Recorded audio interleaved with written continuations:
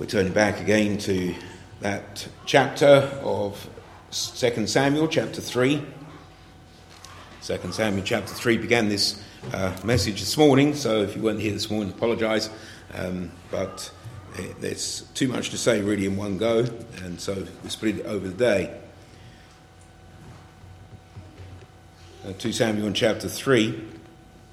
We were considering this morning the approach of Abner, and how that Abner, after being the enemy of David, and again, indeed, the enemy of God, because he knew what the Lord had said concerning David in verse 17 and 18, he says, or verse 18 in particular, he says to the people, "By the hand the Lord hath spoken unto David, saying, By the hand of my servant David I will save my people Israel out of the hand of the Philistines and out of the hand of all their enemies." Abner knew what God had said, he knew what the prophecy was, and yet he had set up Ishbosheth as king, as the enemy of David. He had stood with him, and there had been a long war. Chapter 3 verse 1 now, there was a long war between the house of Saul and the house of David. So Abner knew what the Lord had said, and yet he fought against him. But now he approaches, and he comes to see David, and certain things have annoyed him, which we have looked at before, and he comes that he might be able to bring all Israel to David away from Ishbosheth.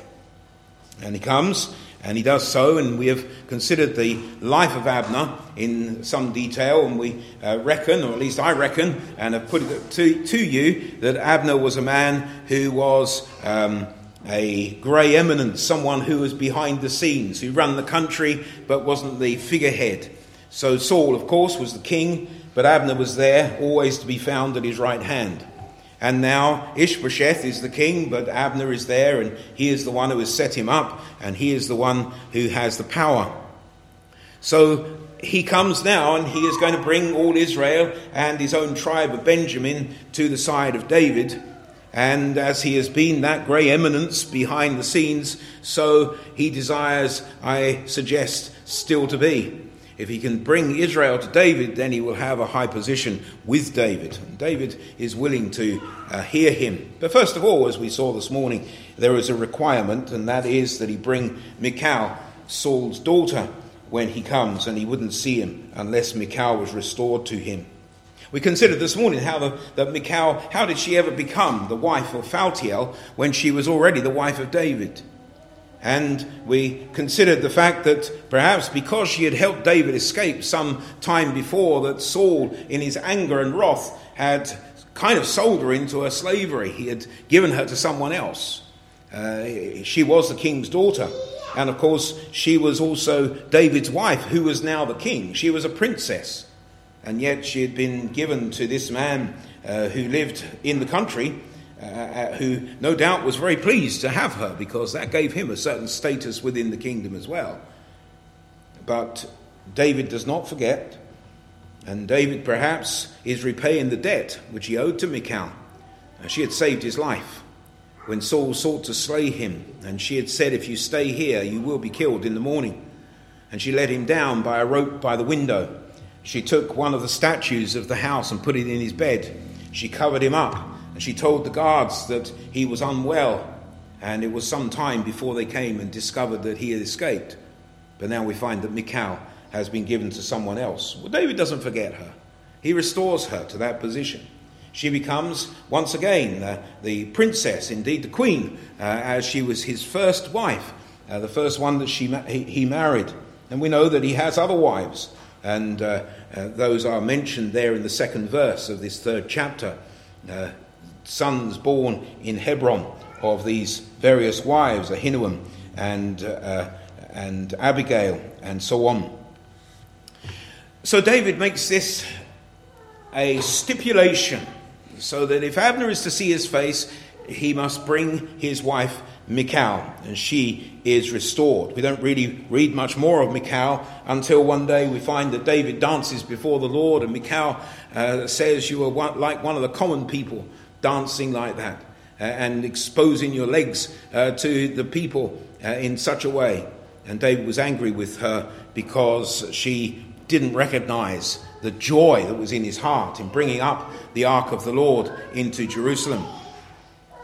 Nevertheless, she, it seems, did still love David. One of the first things we read concerning her was that she loved David. 1 Samuel 18:20, and Michal, Saul's daughter, loved David, and they told Saul, and the thing pleased him. And she seems still to do so. She doesn't really comprehend everything that David comprehends, but isn't that a fact of life? Indeed, if you're a Christian here today and you interact with non-Christians, they don't really get it. They don't really understand why you want to be in the house of God, why you want to read the scriptures, why you want to pray, why you want to believe these things. They don't really understand because they've never been touched in their own hearts. They've never been moved upon to see the reality of salvation. And there are some, of course, who are churchgoers and they go to church, but still have never actually met with the Lord, never really known the power of God within their own hearts. I was saying, I think yesterday in the dedication service, that it has crossed my mind, well, what if there was a persecution and someone said to me, you better recant or we're going to kill you? Could I recant? Could I stop believing? Well, of course, the words could leave my lips, but the belief that I have and the faith and the trust in God would never leave my heart. One way or another, it can't be done because it is a part of who I am now. Jesus Christ is a part of who I am. The Spirit of God dwells within my heart, and so it cannot be done. And we know of those who have indeed recanted. One of the old bishops during the Reformation, he recanted, and then afterwards he recanted of his recantation, and he said, no, I can't go through with this. And so they took him to burn him at the stake, and he took the hand that signed the recantation and he put it first in the flames and said, let that perish first, forever writing such a thing, forever signing such a recantation. Because you can't change a person's heart, and people don't comprehend this. And she didn't comprehend David in all that he did. No doubt we'll come to that point and speak more of that when we arrive there. So we saw the approach of Abner, and then Abner meets with David, and then afterwards Joab comes. And that is where we are for this evening. In verse 22 it says, and behold, the servants of David and Joab came from pursuing a troop and brought in a great spoil with them. Now Joab is very much like Abner, except that Abner is an older man. Abner is Saul's uncle. And as Saul's uncle, he has a position of a patriarchy within the family. And so he is the advisor of Saul, it seems, as we have looked at in the past, and it seems always to be at Saul's side. And it is one, in fact, that David actually addresses on one occasion. Instead of speaking to Saul, who was also there, if you can remember the time when David went through the camp and everybody was asleep, and he went right up to Saul's bed, right in the midst of Saul's camp, and Saul was in the middle. And he stood at his head, and he could have slain him there. But he didn't do so because Saul was the Lord's anointed. And he comes out of the camp again. He has taken the water bottle and he has taken the spear of Saul from his head. And he has gone back out into the hills. And then he addresses the camp. And he doesn't say, Saul, I was right there. I could have killed you. But I was kind and gracious toward you. And I spared your life. Please spare mine. He didn't do that. But he spoke to Abner, and he said, where were you, Abner? Why were you not protecting the king? Because Abner was there. Because Abner was the one who was behind the throne. And he was a mighty man in Israel. Joab is similar, but he is the nephew of David. So he is younger than David. Zeruiah, we read of Joab as being one of the sons of Zeruiah. Zeruiah was David's sister. And so therefore we have a younger man. In fact, I was quite amazed because I thought, well, I'll look up Joab and see what I can find out about Joab. What does the scripture say about Joab before this time? I've looked up Abner and seen where Abner is and what Abner does and how Abner has this real insight into people. What about Joab? And the thing which surprised me most of all was the fact that Joab only appears once in 1 Samuel. In 1 Samuel chapter 26 and verse 6, we read, "Then answered David and said to Ahimelech the Hittite and Abishai the son of Zeruiah, brother to Joab." That's the first reference. So we've not come across Joab before, and we have studied the whole of the 1 Samuel. We have not come across Joab before. Here is a young man, and yet he has the same aspirations indeed that Abner had, and he becomes the captain of David's host, as Abner was the captain of Saul's host. They are very, very similar characters. They are both men of violence. They are both men of a certain worldly wisdom and comprehension of what's going on. They are hard men. In fact, David describes them in such a way. In verse 39 here in this very chapter, he says, "I am this day weak, though anointed king, and these men, the sons of Zeruiah, be too hard for me." Too hard for me. They were hard men. These are ones who are mentioned amongst the mighty of David's company. So we come across there's Joab's animosity, and it's all working up to the death of Abner. Joab here then, first of all, we consider the animosity of Joab. We see his resentment. And the resentment is made manifest in the words that he utters to David. First of all, they come and they tell him, verse 23, that Joab and all the host that was with him were come. They told Joab, saying, "Abner the son of Ner came to the king, and he hath sent him away, and he has gone in peace." Now, was this just news? Were they just coming to Joab to say, Abner was here? Wasn't that wonderful? Abner came to see the king, and the king has sent him away in peace. Or were they saying to him, Joab, Abner was here, you need to know. But certainly already, as a young man in the camp, he is someone who the people are looking to. We can see then that he has this a presence about him, even as a young man, that they would come and they would let him know. And they told Joab, not just a general piece of news that was floating about at the time, but they told Joab in verse 23, Abner the son of Ner came to the king, and he hath sent him away, and he has gone in peace. And we see Joab's then resentment coming out straight away. He goes to the king. In verse 24, that Joab came to the king and said, "What hast thou done? Behold, Abner came unto thee. Why is it that thou hast sent him away, and he is quite gone? Thou knowest Abner, the son of Ner, that he came to deceive thee, and to know thy going out and thy coming in, and to know all that thou doest."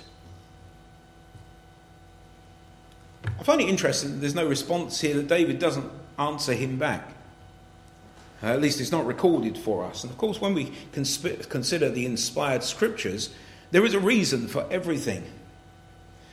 David doesn't have to explain himself, of course, to Joab. Perhaps he considers that Joab is just a hot-headed young man, and that he'll get over it, and he will see the wisdom of what David has allowed and what David is doing. Perhaps Joab doesn't realise quite what David had got up to already. And we know that David is a tremendous tactician and has a strategic brain. Already he had been the captain of Saul's host. Already as a young man he had led forth the armies, and he had defeated the enemies of the Lord. He had been chased by Saul. Here is Saul with all of his armies, 3,000 sometimes, following after David, trying to catch him. Never could catch him. In fact, David had 2 opportunities to kill Saul, but didn't take them. So David is a wise and a wily character, but Joab didn't really trust him, did he? He had his own purposes, he had his own ways, and he had this resentment of Abner's acceptance with David. He has his word to say, and then he goes about his own business behind David's back. There are many. If we consider David to be a type of Christ, which he is in so many different ways, so many things where we can point to David's life and say, there we can see some foreshadowing of the grace of the Lord Jesus Christ. And here Joab doesn't listen. He doesn't accept the wisdom of David. So often we don't accept the wisdom of Christ. We go about our own ways and we fall foul of that which is right and that which is good. Remember what is recorded in the scripture, vengeance is mine, I will repay, saith the Lord. The Apostle Paul takes it up in Romans chapter 12, and he says, don't you seek after vengeance, just bring that before the Lord. The Lord will deal with these situations. And indeed, we find that the Lord does deal with the situation in a strange way. But here is this resentment then. Joab had risked his life to protect David, to stand by him. And this man had been the adversary. Why is he accepting him now? But David, with that cool head, had said, well, I will meet with you, but I want Michal first. So he doesn't just fall over and say, well, okay, this looks like a good idea. Perhaps I can get somewhere here. And he is quite aware of what Abner is capable of, because he has dealt with Abner through all of these years. But Joab doesn't see it. And then he has a resentment also. Joab has a resentment also of Abner's authority. It's an amazing thing that Abner has this authority within the country. He seems to be known by everyone. We saw this morning how that he was able to gather together the elders of Israel and to speak to all of the elders of Israel and say to them, well, in time past you wanted to be the servants of David and to make him king. Well, now's the time. And so he brings them on side, and he is ready to bring them to David and let David be the king over the whole of Israel at this time. But he still would have a control, of course, because he is the go-between, because he is the interface between the kingdom and the elders of Israel, and that's what he desires. And then, of course, of his own tribe. He speaks to the people of the tribe of Benjamin, and he brings them on side as well. Verse 19, and Abner also spake in the ears of Benjamin. And Abner went also to speak in the ears of David in Hebron. So here is a man with great power, and he has authority. Something which I think that Joab desires. And because later on he is not put to death for his murder of Abner, but he continues on and becomes the captain of David's host, we can see that aspiration, that desire which he had, was something that he was really going to get. He was a man who was driven for power, and he did seek it, and he did attain it, and he was a mighty man, and he is termed such, a mighty man in Israel. But he has resentment here of Abner's authority. And then, of course, also in his resentment was the resentment of Abner's atrocity. There was an atrocity which we looked at a few weeks ago when Abner had met with the people or the men of David. We read there in chapter 2 and verse 11. It says, and at the time that David was king in Hebron over the house of Judah was 7 years and 6 months. And Abner, the son of Ner, and the servants of Ishbosheth, the son of Saul, went out from Mahanaim to Gibeon. And Joab, the son of Zeruiah, and the servants of David went out and met together by the pool of Gibeon. And they sat down, the one on the one side of the pool, the other on the other side of the pool. And Abner said to Joab, let the young men now arise and play before us. And Joab said, let them arise. Then there arose and went over by number 12 of Benjamin, which pertained to Ishbosheth, the son of Saul, and 12 of the servants of David. And they caught every one his fellow by the head, and thrust his sword in his fellow's side. And they fell down, called Helkath Hatzerim, which is in Gibeon. That is the place of the sword. And perhaps because of the atrocity, because this was Abner's idea, and Joab was there, and Joab couldn't really refuse because, well, he was a young man, and he was being challenged by Abner. And Abner says, well, let the young men go and play. It says here in the scripture, but let them go and fight with each other. And let us see what happens there. And Joab, of course, in the hot-headedness of youth and not willing to back down, says to them, well, let them play. But they're all killed. And Joab loses his men. And Abner loses his men. And then there's a war. And they fight with each other in a battle. And more men are killed. more men of Abner's than there are of Joab's, but nevertheless, what an atrocity and what a sadness, and what was the use of it? What was the point, really? And perhaps there is an anger there. But then something worse still, a greater atrocity in Joab's view, and that is the death of his brother Asahel. I have a funny feeling that this morning I kept saying Abishai instead of Asahel. I haven't listened to the recording to find out if I did that, but if I did, I apologise. But it was Asahel who followed after Abner. Asahel was fleet of foot, we read. He was a runner. And Abner, it seems, was still pretty fit, even though he was an older man. And and Asahel was following after him to slay him. And he kept on his tail. And Abner, this great seasoned warrior, said to Asahel, a young man, again, remember, the nephew of David. We see that obviously Saul was fairly old, wasn't he, when David came out and fought against Goliath. And this is Saul's uncle, Abner. So there's quite a long time between them, an awful lot of experience, and many wars and many battles. Much which Abner had learned. And Abner said to Asahel, turn aside. I don't want to kill you. But Asahel, again, with this hot-headedness. How careful we need to be. If you're a young person here today, be very careful about being too hot-headed and just going into things without really thinking them through. And Asahel probably thought, I can take Abner, he's an old man. And he followed after him and he told him, turn aside, I don't want to kill you. How can I look in Joab, your brother's face, if I kill you? So Abner had a thought concerning this. Maybe there was already going in his mind, well, I'm going to have to bring Israel, we're going to have to bring this country together under David. It's very clear and very obvious. In fact, at the beginning of this third chapter, it says, but David waxed stronger and stronger, and the house of Saul waxed weaker and weaker. And Abner would have noticed that. He doesn't want to cause more trouble, especially taking out this young man, but he refuses to turn aside. And as we were saying this morning, probably what happens is because he smote him under the fifth rib with the hinder end of the spear. And I can imagine that perhaps he, running with the spear, just turned it and dug it into the ground, and Asahel ran onto it. And why it would be the hinder end of the spear and not the front, not the point of the spear. But he slew him anyway.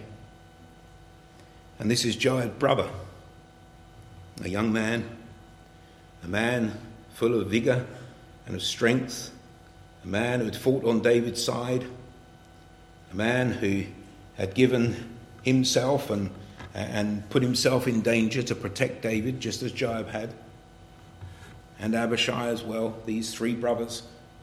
One of them is gone, and now David has accepted this man who had killed his brother.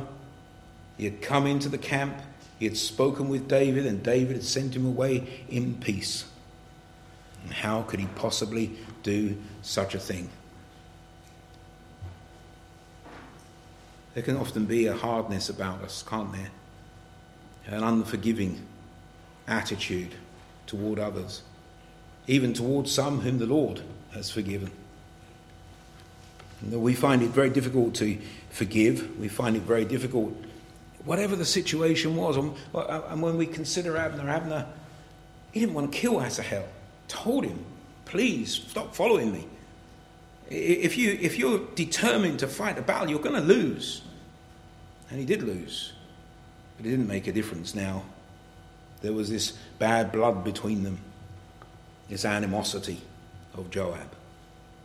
And we find then also in this animosity of Joab his reading of the situation. First of all, his reading of David's openness. David had said, well, I will make a league with thee. Chapter 3 and verse 13. But one thing I require of thee, that is, thou shalt not see my face, except thou first bring Michal, Saul's daughter, when thou comest to see my face. Well, we've considered that issue, but David's openness that he is willing to meet with Abner. David is a wise man. David, as I've said already, doesn't just cast himself into a situation that he can't get out of, and he gets what he needs out of that situation even before he meets with Abner. He is not going to be taken in by Abner. He is going to be very careful what he says to Abner, even though we find that Joab says that, well, he came to find out what you were doing. He came in to spy behind the camp so that he can know how he can defeat you. David would not let that happen. And yet, Joab, it seems, reads it that way by his words. And he comes and says, he has come here and you have sent him out. You are just open for him to come in, just to walk in from being your enemy and seeking to kill you. But isn't that what the Lord tells us to do, that we are to be open? We are to be wise, aren't we? We're not just to let anybody in. We heard of the man who killed David Amis was a Christian. That was the first thing that we heard about him, because he went to a Church of England somewhere and he had been accepted into the congregation there. But he wasn't a Christian. Now, we need that discernment, don't we? We need to recognise that the Lord Jesus has said to us, by their fruits ye shall know them. How are we known? How are you known? Are you known as a child of God because you love the Lord? Because you're gracious? Because you're kind? Because you're a person who desires the work of God to flourish, to be blessed? We have to be wise in our connections, but nevertheless are to be accepting also. Because the Lord is able to save to the uttermost all that come unto him through Jesus Christ. He is a mighty God to save. And the people that he saves, well, look at your own heart, first of all, if you're a Christian and the Lord has saved you. But just going through history and looking at the characters whom the Lord has saved, some of them have been amazingly rough. And the Lord has done mighty things with them. I was speaking about a man yesterday, and Jacob picked up on the thought of the man who drank petrol. And he said, we don't drink petrol, which is pretty wise. He's only 3, I think. I'm losing track. But Willie Mullen, his name was. He was a tramp in Northern Ireland, and the Lord saved him. And he was a drunkard. And there were times when he drank methylated spirits, and he even tried petrol. But the Lord saved him. Didn't just save him, but turned him from being a drunkard and a vagabond into a mighty preacher who saw many souls saved. And he was a powerful preacher. I had the privilege of hearing him preach on one occasion. But God is able to save to the uttermost, and we can't just cast people out.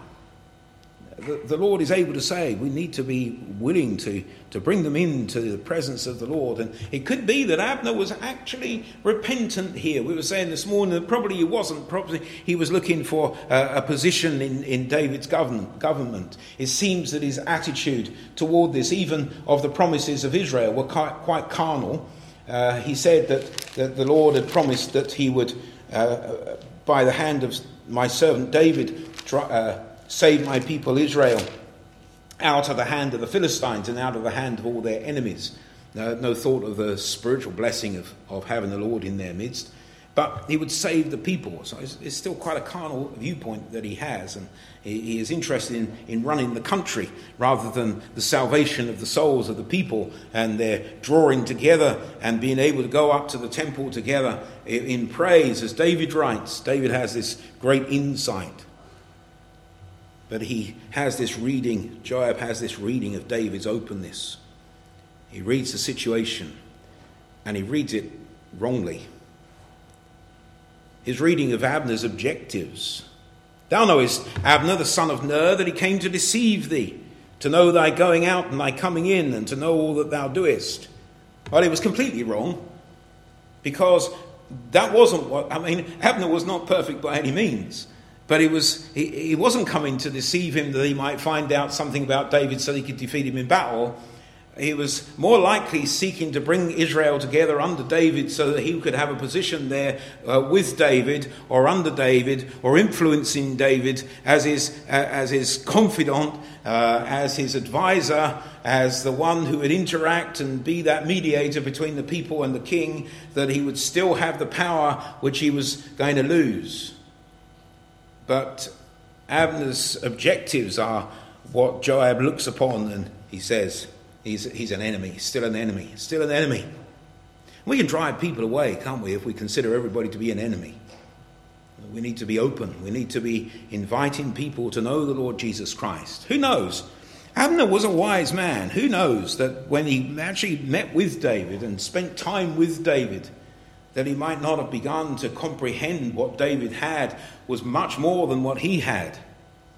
Of course, in the providence of God, that was not to be, and it's a hypothetical. But, sometimes we think that person's never going to be saved. We don't want anything to do with them. And the Lord is able to do mighty things.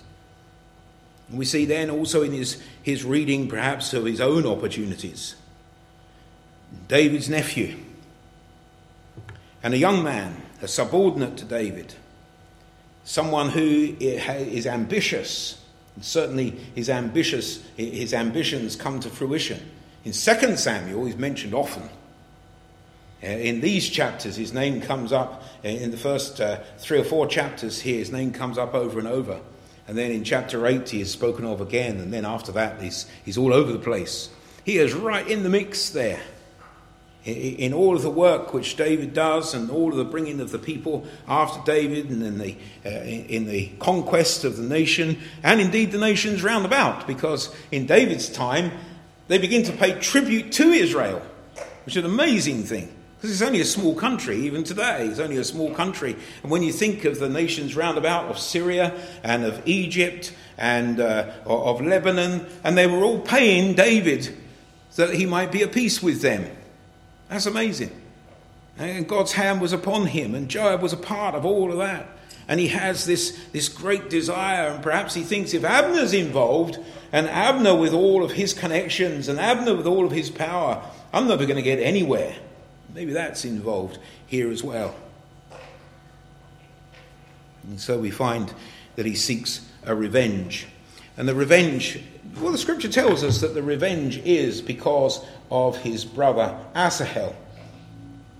And he sends and he calls Joab back once again. There in verse 26 it says, "And when Joab was come out from David, he sent messengers after Abner, which brought him again from the well of Sirah." I wonder if Sirah was named after this, because the word Sirah means the place of turning. Maybe it was named Sirah, and the writer here is going back and he said, well, it's now called Sirah. And there were many places, of course, which were named for something that happened there.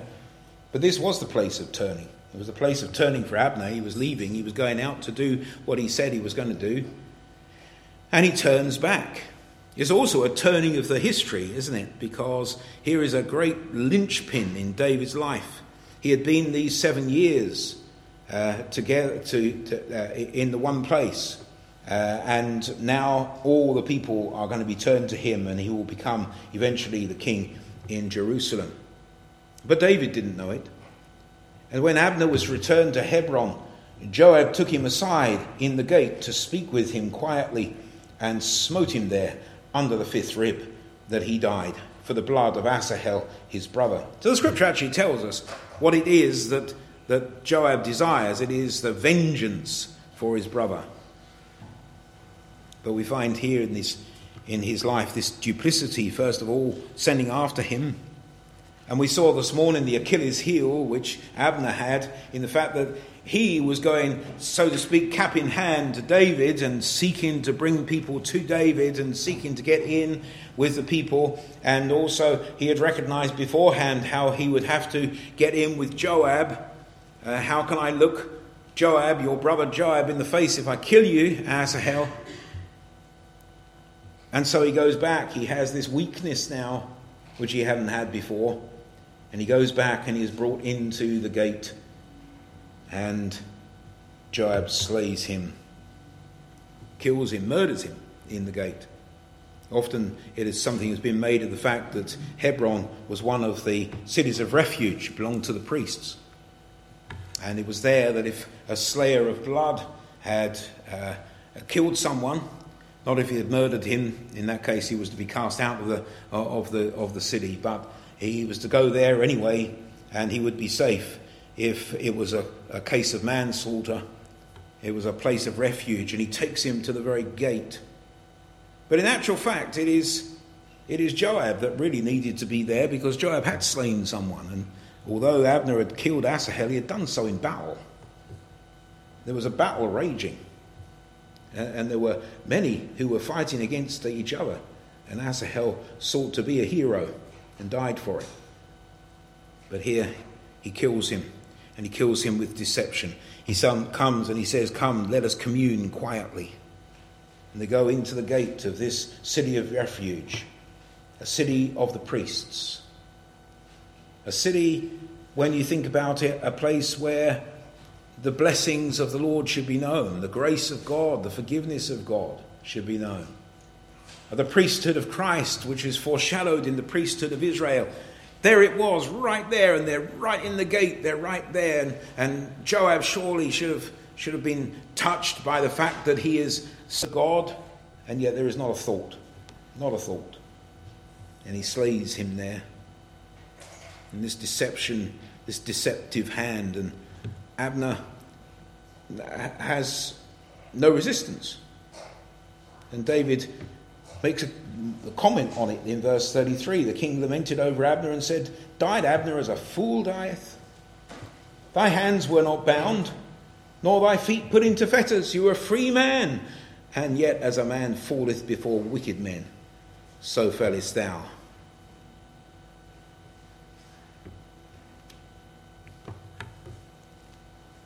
We find in his revenge then this terrible deed which Joab does.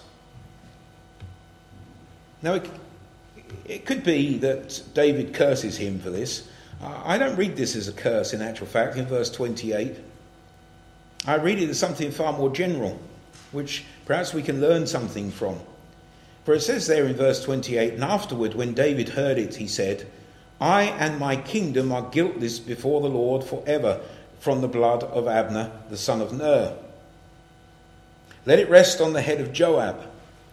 Now it could be a curse because he's saying, let it rest on the head of Joab and on all his father's house. Let there not fail from the house of Joab one that hath an issue, or that is a leper, or that leaneth on a staff, or that falleth on the sword, or that lacketh bread.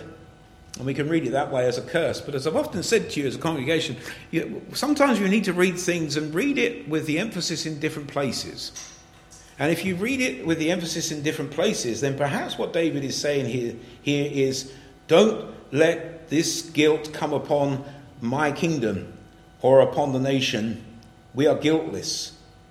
But let it rest on the head of Joab and all his father's house. And let there not fail from the house of Joab one that hath an issue, or that is a leper, or that leaneth on a staff, or that falleth on the sword, or that lacketh bread. Perhaps what he is saying is the judgment of God will come because of this. Because of this iniquity, because of this wickedness, the judgment of God will come. Let it not come upon us. Because we are innocent of this terrible thing. But let it fall upon the house of Joab. Let it just fall there. It's going to come. But let it fall upon Joab's house and not upon the whole nation. And perhaps the thought here is that he makes a petition before the Lord, saying, Lord, when you judge for this sin, let it not fall upon us. Maybe there's a similar kind of thought in Pilate's mind when Jesus is taken and he says, and he washes his hand and he said, I am innocent of the blood of this just person. And the people actually said themselves, didn't they? Say, let his blood be upon us and upon our children. What a parallel between this. Of course, then Pilate takes Jesus and scourges him. So he's guilty anyway, isn't he? Because he's just pronounced the man innocent and then he scourges him. But the judgment of God does fall. And the judgment of God we need to be aware of for our sins. There's little fear of the Lord in these days. And whatsoever comes to pass, people say, well, just one of those things. And at the moment, it seems that the judgment of God in so many ways is upon this country, but people just put it down to, practically anything, because, we don't believe in God, do we? But is the judgment of God upon us? We see churches turned into flats and into warehouses, and we find men rejoicing over the very fact that the churches are closing down. I remember hearing in my youth that if there is an attack upon Christianity and upon the Word of God, and people won't believe in God, they'll believe anything. We look around us in this day and people believe anything. They really do. And you think that there's no rationality to what people are believing these days. There's no sense in what they're believing and what they're attempting. And I was quite struck this morning. We were reading in our communion service from Isaiah 59 and how much this applies to the situation we're in just at the moment, where we read there concerning those who are righteous. It says in verse 14, "Judgment is turned away backward, and justice standeth afar off. For truth is fallen in the street, and equity cannot enter. Yea, truth faileth, and he that departeth from evil maketh himself a prey. And the Lord saw it, and it displeased him that there was no judgment." When someone stands up and says, "This isn't right. This is going on in the country, but it's not right," and he becomes attacked. Or, as we have heard so often in the news these days, of cancel culture. They're cancelled. Truth. Truth is fallen in the street. Is this not the judgment of God? You look through the scripture and you'll find that the judgment of God is this, that God says, if that's the way you want it, I'll just stand back and let you get on with it. And we'll see how you get on without me. This nation was greatly blessed when the Lord worked, brought about a reformation, brought about the salvation of souls, and the laws of the country were based upon the word of God and the liberties and the freedoms that we knew, but they're being eroded. There are all kinds of pressures upon us to do this and to do that and to believe this and to believe that, even though we can see that it's completely irrational. David's prayer was, let it not turn upon us. And surely our prayer needs to be, Lord, remember us in the midst of the darkness, in the midst of the trouble. We stand against it. And David is horrified at what Joab has done. And he commands that the people repent, that they put on their sackcloth and ashes, that they lament before the tomb of Abner. And when they come and say to him, come and eat, he says, I'm not eating anything this day. This is the most terrible thing. And there is a sadness about David's heart. Do we have a sadness for the condition of this country in these days? Do we break our hearts for it? Do we pray, Lord, have mercy upon thy people, make us strong? David's kingdom became strong. Many of the troubles that had arisen were overcome in David's day. We have known blessing in time past. It's never been perfect because, we're men, women, and we're sinners. But we seek that blessing again. And let's have the heart of David, willing to bring people in, to speak to them and tell them of the gospel and pray for them and to accept them as they are and seek to teach them the righteousness of God and the salvation of God through Jesus Christ. Let us be a people who care and pray when the wrongs are done. Let's pray now. Our Father, we thank you for that which is written in the scripture. Lord, people set aside this book and they say, it's just fairy stories, but they would rather read fairy stories, it seems. Lord, fairy stories are put on television all the time and people love them. And they draw moral teachings from things which are set there. And yet everything really that we see and everything that is invented in these days is found in the Scriptures. Lord, it is a book filled with tales of righteousness and of wickedness, of intrigues, but always with that moral instruction that we might come forth from it better people. Whereas we find that in the teachings of the world, people come forth from it as worse people. And we hear the language which is used in these days, which wasn't used in time past. And the attitudes of people one toward another, and the hatreds, and the fears, and the anger. Oh Lord, we pray that thou wouldst turn the people back to thyself, and that we might learn righteousness, and seek peace, and pursue it.